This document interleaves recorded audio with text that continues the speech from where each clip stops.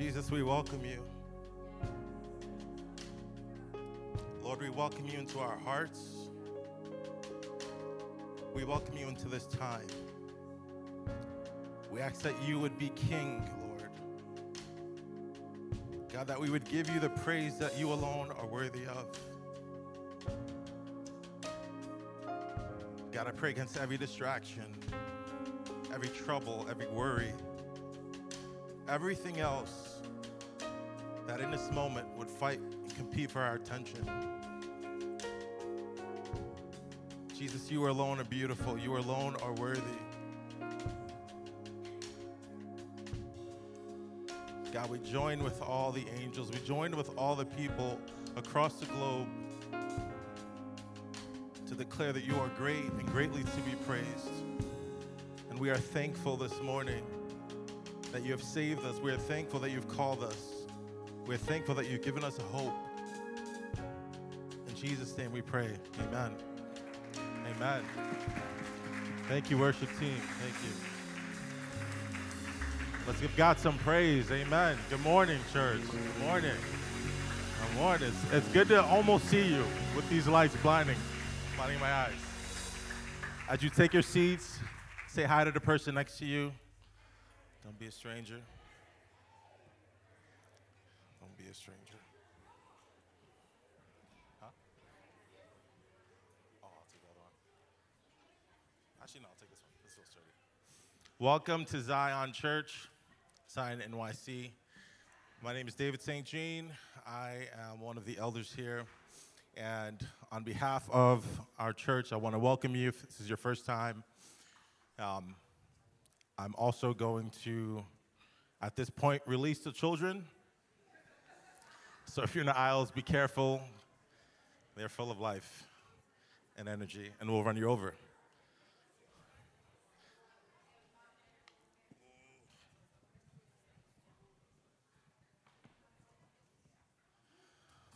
Today, I have the pleasure of introducing myself as the person bringing the word. Pleasure or displeasure, depends who you ask. I want to pray before I do that because this is it's a privilege, it's an honor, it's a weight that's holy, that's heavy, and I just want to be faithful. So Lord, thank you for your word. Thank you that everything we need to know about you, what you're doing, what you call us to, you've already provided it. We don't have to go searching. We don't have to go on journeys to understand what it is you're saying to us. It's right here. It's on our phones. It's in ink, God. You've made that accessible. So I pray, Lord, by your Holy Spirit, that you would speak to our hearts what it is you want to say. Lord, I pray that we would be convicted by your word. We'd also be brought hope by your word because that's what you do. And that at the end of everything, Lord, you are glorified. In Jesus' name, amen. Amen. St. G. All right. Can you think about the last time you were sold on an idea? If we had enough time, I'd walk around with the mic and ask you what that was. But, right, if you can't think about that, here's a couple of suggestions, right? Maybe the last time you went shopping for something, the sales associate in the store got you to buy something that you weren't planning on buying. Maybe you were at a restaurant, right, and you were planning to get the burgers and fries. I'm not talking about myself. But the waiter did such a good job of talking about the special of the day that you were like, yeah, you know what? I don't know what market price is, but I want that, right? I'll pay for it. Maybe it's a close friend of yours who got you to do something that's crazy and maybe a little bit stupid, right? I think about my brother Aaron, who 2 months ago got me to go on this terrifying roller coaster. Even though I'm terrified, deathly afraid of heights. Deathly afraid, but he sold me and I got on it and it was like the best 6 minutes of my life, twice. There's a bunch of things that come before that, but like you get what I mean, right? I love you, Stephanie and Ambrose. Or maybe, right, if you don't resonate with any of those, maybe it's an email that you got from a Nigerian prince who is in distress, right? Who's in dire straits, and he just needed you to send a couple $100 to him and your banking information, and you would get a great fortune. Maybe it's that, right? I hope not, because Jesus tells us to be wise as serpents. But think about the last time you were sold on an idea. I'm a sales professional by trade or by career for, I think, 12 years now. I started off by raising money from my college, so I'd call alumni and harass them for money. And then eventually, I became what's called an SDR, so I call people. I probably cold called your business and try to get you to take a meeting with a sales rep. Eventually, I became a sales rep, which means I held the meetings, I shared ideas, I sold business, and now I'm a sales manager. But my time in sales has really helped me to see what's a good deal and what's a bad deal, right? You know that. You know that, whenever you're in those situations and someone's presenting with an idea, they're like, hey, this is good, I'm gonna jump on it, or this is really bad, I should run. So as I've been a sales professional for about 12 years, I've learned that in order for someone to be convinced or buy into what you're trying to convey or sell to them, you need to satisfy this one question. What's that one question? Do I need it? Someone's been in sales, I could tell. But the question that I'm talking about is, and it's related to that, what's in it for me? If I buy into what you're talking about, what am I gonna get out of it? That's the number one question. If you can answer that convincingly, you'll get your idea across, people will buy into what you're trying to sell, or you'll be able to influence people towards whatever it is that you believe.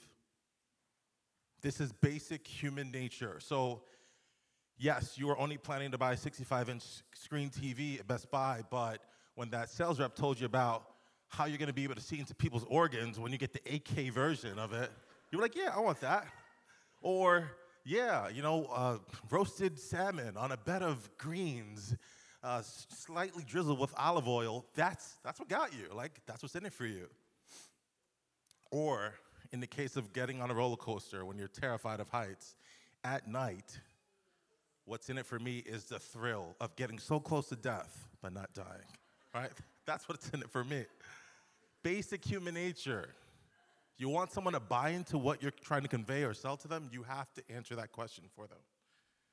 So as we dive into today's passage, Jesus shares the requirements of being a disciple, right? He makes that invitation to us all. What does it mean to be a disciple? If you want to be a disciple, this is what you got to do. And at first glance, if you read it, and we will in a couple of minutes, this doesn't look like a good deal. All right, what he's offering is not super attractive. It's hard. But here's the goal. By the end of this message, I hope to convey, and I hope to show you why Christians like us before have gone all in to Jesus' invitation to be a disciple. Why they've given up everything and just bought into it. Let's open our Bibles, or let's pull out our sheets or our smartphones and read Luke chapter 14, verses 25 to 35.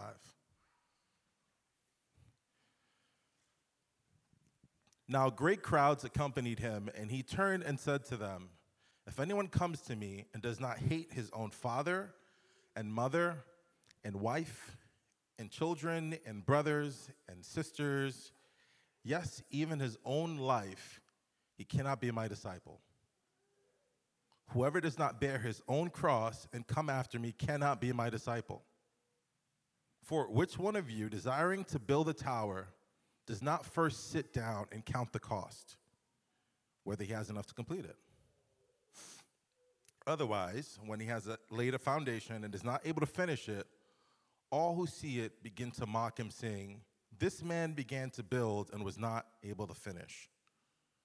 Or what king, going out to encounter another king in war, will not first sit down and deliberate whether he is able with 10,000 men to meet him who come against him with 20,000.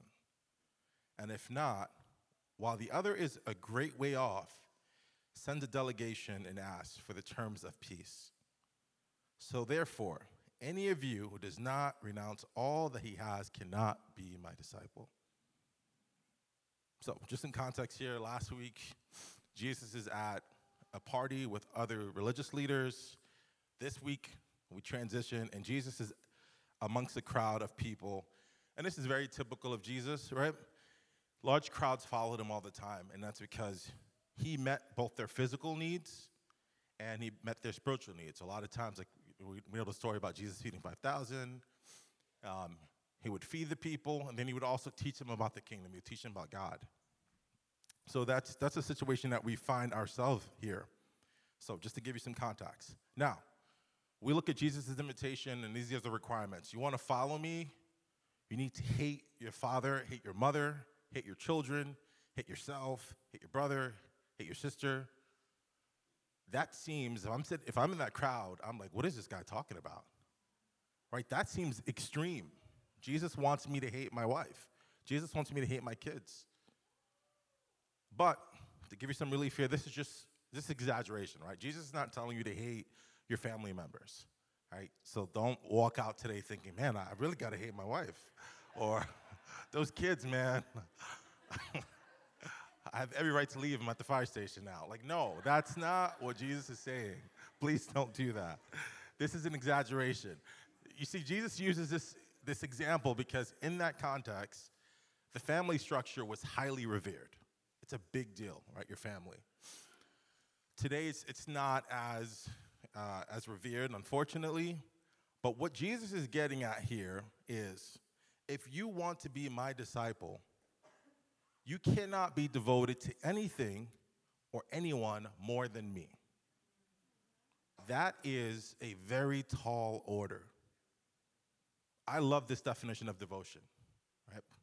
And it says, devotion is love, loyalty, and enthusiasm for any person, activity, or cause. Love, loyalty, and enthusiasm for any person, activity, or cause. This is what Jesus is getting after. Jesus is saying, if you don't love me more than anything, activity, cause, person, if you are not loyal to me more than any activity, cause, person, if you are not enthusiastic about me more than any activity, love, or cause, you're not worthy to be my disciple. That is crazy. That's a lot to ask of someone. And if I'm in that crowd, I was like, man, I was just here for the food, right? Like, I heard you give out fish sandwiches and bread. Like, I'm here for the food. I don't know what this guy's talking about. This is a very, very tall order. But this is what Jesus is after. He has to be first. He has to be foremost. He has to have our allegiance. He has to have our loyalty, our enthusiasm. And nothing else can demand that more than Jesus in your life. Which begs the question, what are you more devoted to than Jesus? In this example, we talked about family, right? For some of us, that's it, right? I live and breathe and die for my family. Anything my family needs, I will go out on a limb and do it. Some of that's our cultures, our traditions. Like, this is the way I was brought up. This is how I think, this is how I do things. I can't change that. I can't give that up. For some of us, that's our own happiness. And if we look at our culture at large, that's what drives a lot of things that we do. I just want to be happy. You do whatever you need to do to be happy. Don't judge me for what I need to do to be happy. Some of us, it's our own autonomy. Like, I want to be able to do whatever I want to do, and I want everybody to be okay with that. Tolerate me as I tolerate you. Very, very, very prevalent in our culture. For some of us, it's our devotion to security. Like, some of us have had really, really hard lives and have gone through some really hurtful things, a ton of trauma. So it's understandable. Like, your number one priority in devotion is to making sure that you are okay, that you are taken care of in every sense. Because maybe someone who was supposed to take care of you failed at that. But that is something that we can be devoted to more than Christ. Some of us, it's comfort. I just want the best possible life, and I want to be able to do and live how I please, and just have a good time doing that. Some of us, it's our image that we're devoted to. I want people to see me this way. So I'm going to do X, Y, Z. I'm going to post 3 times a day on Instagram. I'm going to show up with a smile.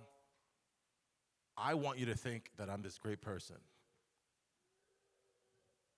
Some of us, it's a calling in ministry.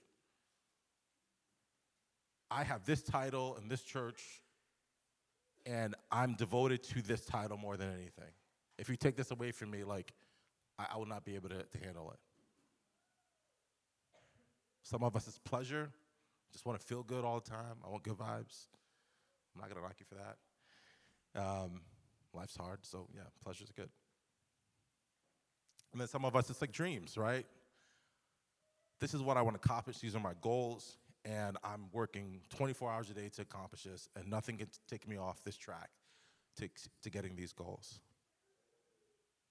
Now, all the different things that I mentioned, for the most part, they're good things. Right? Loving your family is a good thing. Working hard, being ambitious, having goals, providing for the people you love, living in a safe place, having security, those are good things. They're not bad things. But if our devotion to those things are deeper than our devotion to Christ, then we are not fit to be his disciples. So we have to ask ourselves, often every day, what am I more devoted to? Am I devoted to this job? Am I devoted to my goals, to my bank account, to this person, this relationship, more than I am to Christ? And if we can answer that yes, then we need to repent in that moment and say, Jesus, you are actually the one who deserves my love, my loyalty, and my enthusiasm. And I will gladly give up this thing that I hold dearly to follow you.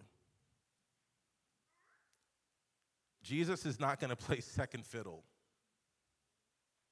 Jesus is not going to accept him being your most and foremost devotion and your spouse and your job and your dreams. It's Jesus, and then everything else comes after. There's literally no other option. Jesus doesn't have a suggestion box and say, all right, yeah, if you want to do a combination of me and this thing, it's him and everything else underneath.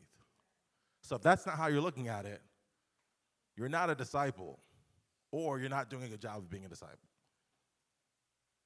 Jesus is not going to play second fiddle. There's a story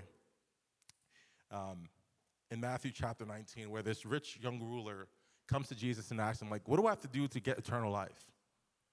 Jesus tells him, all right, you need to follow the commandments, and then you'll get eternal life. And then the ruler's like, well, yeah, ever since I was young, I've done all these things. I follow all of the law. And Jesus tells him, okay, good. Sell what you possess and give it to the poor. And then you're going to have treasure in heaven, and come follow me. And when that young man heard that, he went away sorrowful, for what he had, his possessions were great. If it causes you sorrow to give up those things that you're holding on to, that you're devoted to, in order to follow Christ, that is a call for you to abandon those things and put Jesus first. So that's the first part of Jesus' invitation. You want to be my disciple? Give up everything to follow me. Put me first above everything else. How's that sound? Second aspect of Jesus' invitation is that Jesus calls us to suffer. That's really popular, right?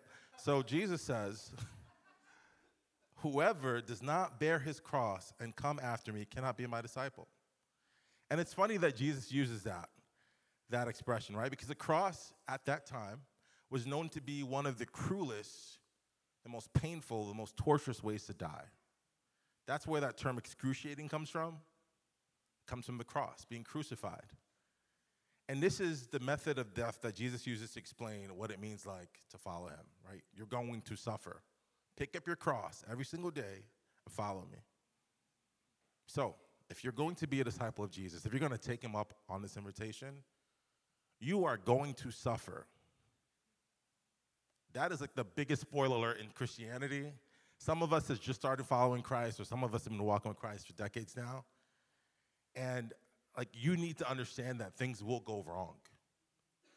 If we look at the apostles, I love looking at this from time to time, and we look at the ways they die or how their lives ended out. Paul was beheaded.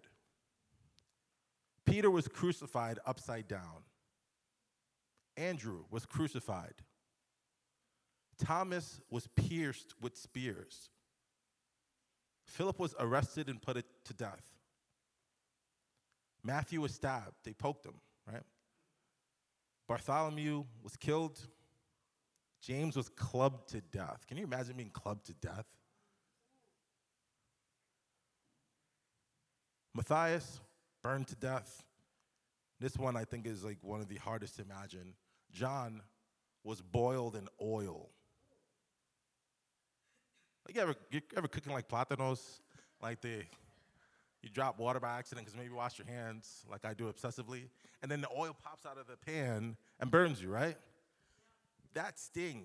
Imagine being sat in a tube with oil burning and not dying, right? He doesn't even die. He gets exiled to the island of Patmos. This is how it fares out for the apostles. So if anyone has ever told you, like, it's all fairy tales and Jesus is here to hug you all day long and life's going to be great, you're going to be healthy, you're going to be prosperous, then you're going to die and go to hell. I mean, not hell. Well, I mean, if that's what you're after, then you will. Freudian slip. But, right, if that's what you've been sold, you're going to be very disappointed. That's not what it means to live for Jesus and be a disciple. You are going to deal with imaginable loss. You are going to get sick, or someone you love is going to get sick. They're going to get cancer, and they're going to die. They're going to die inexplicably. They're going to be sick. You're going to be shamed. You're going to be mocked. You're going to be ridiculed. You're going to be betrayed by the people closest to you or abandoned by them. You might lose your job.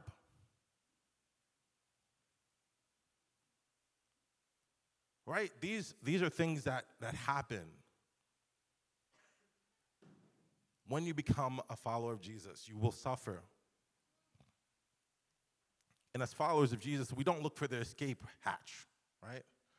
Yes, we pray and we ask God, like, deliver me from this trial, deliver me from the suffering, because no one wants to experience that.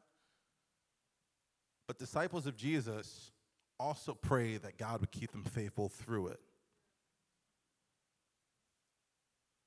So, second part of Jesus' invitation, right? You are going to suffer. And you need to be willing to do that every day if you're going to follow me. So let's sum up Jesus' invitation to be a disciple. 1, we give up everything that we love and hold dear, to put him first and foremost in our lives. We're fully devoted to him. We love him, we're loyal to him, and more enthusiastic about him than any person, cause, or activity. 2, we pick up our cross and we suffer. Again, if I'm in that crowd, I'm like, I don't know, Jesus. That doesn't sound great. It's not something I think I want to sign up for. I think, again, I'll just grab some fish and I'll grab some bread and I'll be on my merry way. So the question to us is, why should we take Jesus up on this invitation to be a disciple? Why did we see people like Paul, people like Andrew, Matthias, James, Christians before us? Why have we seen them give up everything they hold dear and love and be fully devoted to Jesus, be fully devoted to suffering for his sake? What was in it for them? What's in it for you today as you consider whether or not I take Jesus up on this invitation to be a disciple? Two things. This is the good part, right? The first part is that we get God. We get God. God is literally the most amazing, the most beautiful, the most interesting being there is to know. God literally spoke and stars were created. Planets were formed. All of creation happened with just him just saying it. He knows literally everything there is to know about everything. He could be anywhere. He can do anything he wants. He's the most interesting person in the world, like that Dos Equis commercial. He is literally it. He's the pinnacle of existence. And you get him. You get to be with him, to get to know him, to get to commune with him. You get to say he's yours. I think that's lost on us sometimes. This is the God of the universe. I think it's lost on us because in this life, he's not always as tangible as we would want. Right? We get to experience him profoundly and deeply, but in part. Like if you were to think about the person you look up to the most, or like your superhero or a celebrity, let's say if Bad Bunny was downstairs in the Fellowship Hall, and he was like, look, I'm going to give you the opportunity to literally spend the rest of your life with me. Every single moment, you'll get to know me, come on tour with me, come on stage, we'll eat together, we'll spend all of our lives together, and then when we die, we'll be together forever. You'd be like, I can go downstairs and be with Bad Bunny right now? And don't front, because I've seen some of your Insta stories, right? Like you're at his concerts, dancing, singing his music at the top of your lungs, or your Spotify wrapped up list has you in the like top 0.5% of Bad Bunny's music. Or maybe that's not Bad Bunny for some of you. Maybe that's like LeBron James or Derek Jeter or Donald Trump. I don't know, right? Maybe wrong church. Who's that person? If you could be like, man, I could get 5 to 10 minutes with him, or I get the rest of my life with him, who's that person that you would be so excited to do that with? Because you could talk to them, you could see them, you could hug them, you could eat with them. I think it's lost on us how great it is that we actually get God because we don't get to do that yet. We still get to experience him. We still are transformed by him because he's incredible, because he's given us his word and that's how we can know him. We get to experience him by being a part of his body, the church. We get to experience his grace as we think about the ways he's forgiven us of our sins and continues to forgive us of our sins. We get to experience him and have him through the Holy Spirit who's guiding us, who's prompting us. We get to experience his compassion and grace when we suffer through trials, through loss. We experience his joy as we experience new life and new opportunity and blessings. We get to experience him in part, and that's incredible. But one day we actually will get to experience him in full. And that experience is going to be, I don't have the words to explain how incredible that's going to be. Paul says, I would rather die right now and be with Christ than to be here. But I'm going to stick around here because you need me. Imagine a future so incredible that you'd be willing to die right now and leave everything you love and hold dear. We get God. We get to be with him, right? These are promises. Revelation chapter 21. This is John speaking. Then I saw a new heaven and a new earth, and for the first heaven and the first earth had passed away, and the sea was no more. And I saw the holy city, New Jerusalem, coming down out of heaven from God, prepared as a bride adorned for her husband. And I heard a loud voice from the throne saying, behold, the dwelling place of God is with men. He will dwell with them. They will be his people, and God himself will be with them as their God. He will wipe away every tear from their eyes, and death will be no more. Neither shall there be mourning, nor crying, nor pain anymore, for the former things have passed. In Romans 8, Paul says, I consider the sufferings of this present time are not worthy, comparing with the glory that is to be revealed to us. We get Jesus, we get God now in part, and that's incredible. But what the Christians who have gone before us understood and saw is that when they chose to be devoted to Christ more than anything, when they were willing to suffer for his sake, what they saw before him was getting God, getting to be with him. And that is literally the most incredible thing you could ever ask for. The second thing they saw, and that we get to experience, is that life is actually lived more abundantly here on earth when we choose to be a disciple. And that's because Jesus reframes life and we get to live it in the proper context. So when you think about your family and you think about those who you hold dear, you actually get to love and engage with them from Christ's perspective. And when you do that, the relationship is deeper, it's fuller, it's truer. When we think about the resources that he's blessed us with, be that your mind, be that the money that he's given you, the energy, no longer do we need to hold that for ourselves, but we actually get to take part in a blessing. The blessing is taking those resources and using it for his glory. It's actually more satisfying when we look at our resources that way. When we look at our identity, that a lot of times we hold dear to ourselves and we fight to put up images that people accept. We no longer need to do that because we're hidden in him. He becomes our identity. Our worth is not tied up into the image that we project. Our worth is tied into who he is. When we suffer, when that loved one dies, when you get sick, when you get abandoned, when you lose your job, when life doesn't pan out the way that you thought it would, that's not in vain. As a disciple, we know that God works all things for our good. And that he uses those trials, he uses those sufferings to produce good character, to make us like himself. Life is lived more abundantly when we are disciples of Christ. So as I close, I think there are two people in this room.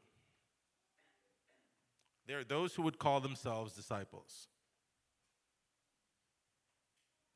The encouragement for us is to hold on to our devotion to Christ, to not let things sneak up like it's easy for it to happen, to not let those things come and knock Jesus down a peg and become the thing that we're most devoted to, that demands our love, our loyalty, our enthusiasm.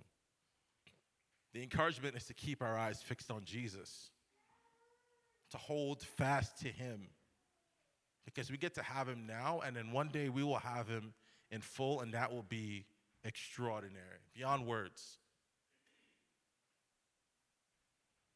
The encouragement is that as you are suffering, which some of us might be suffering right now through trials, or when they come up, we know that we don't suffer in vain.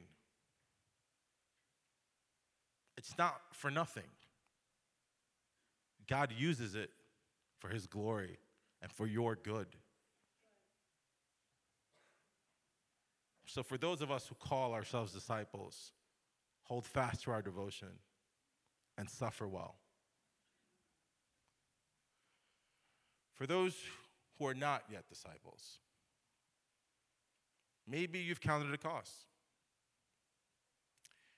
Maybe you've done that in the last 30 minutes. Maybe you've done that over the last couple of years, a couple of weeks, whatever that is.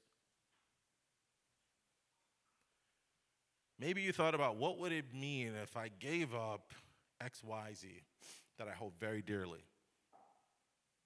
Am I willing to pay that price to get Jesus, to be a disciple? Maybe you've thought about, I don't want to suffer. I want to live a good life. I want to die happy and old. And then I want to go to heaven. I'm going to ask you to consider one thing. I'm going to ask you to consider the fact that Jesus is not asking you to do something that he hasn't done himself. You see, Jesus actually models devotion to God and suffering well on the cross. Because what Jesus does, being God, being in glory, being the Lord of the universe, comes down into humanity in human form and lives as a human being up until the age of 33. Perfectly obedient to God, perfectly devoted, perfectly doing everything without sin. And as he's on the cross, dying, with the wrath of God placed on him, he's doing it for two reasons. He's doing it for the sake of the glory of God. Right? Because for God to not destroy all of us for all of our sins instantly, which is what we deserve, there needs to be a sacrifice. Someone needs to pay the payment of our sins in order for you to sit here in these comfy chairs and praise God. Right? The righteousness of God is at stake if he just lets sin go.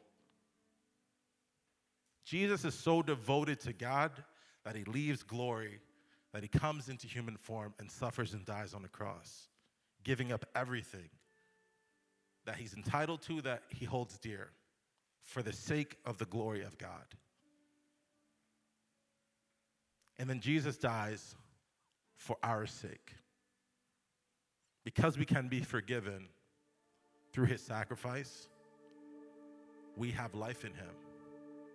We can come before him. We can be with him forever.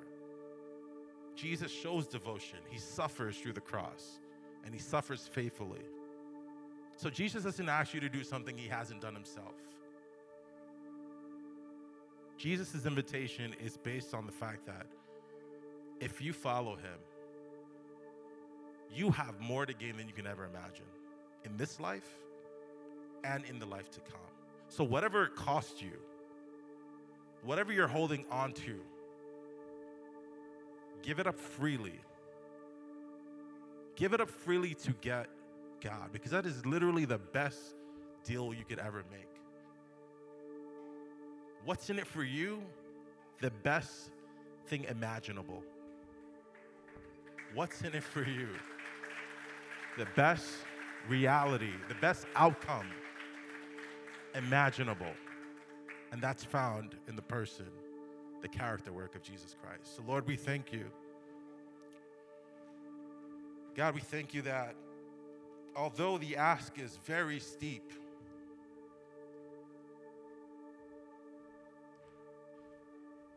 what we stand to gain is incomparable. We already experience your joy, your peace, your love, your grace, all that you are here on earth, in this imperfect world, in this sinful and imperfect body. But what you have for those who are fully devoted to you, who are willing to suffer on your behalf, is a glory that we will spend eternity unpacking. This is literally the best thing that we could ever want for ourselves. This is worth buying into. This is worth going all in on. To know you, to suffer well with you, to be with you eternally. So Holy Spirit, do your work in our hearts. I pray that we would leave with more disciples here today, and that you would be glorified. In Jesus' name.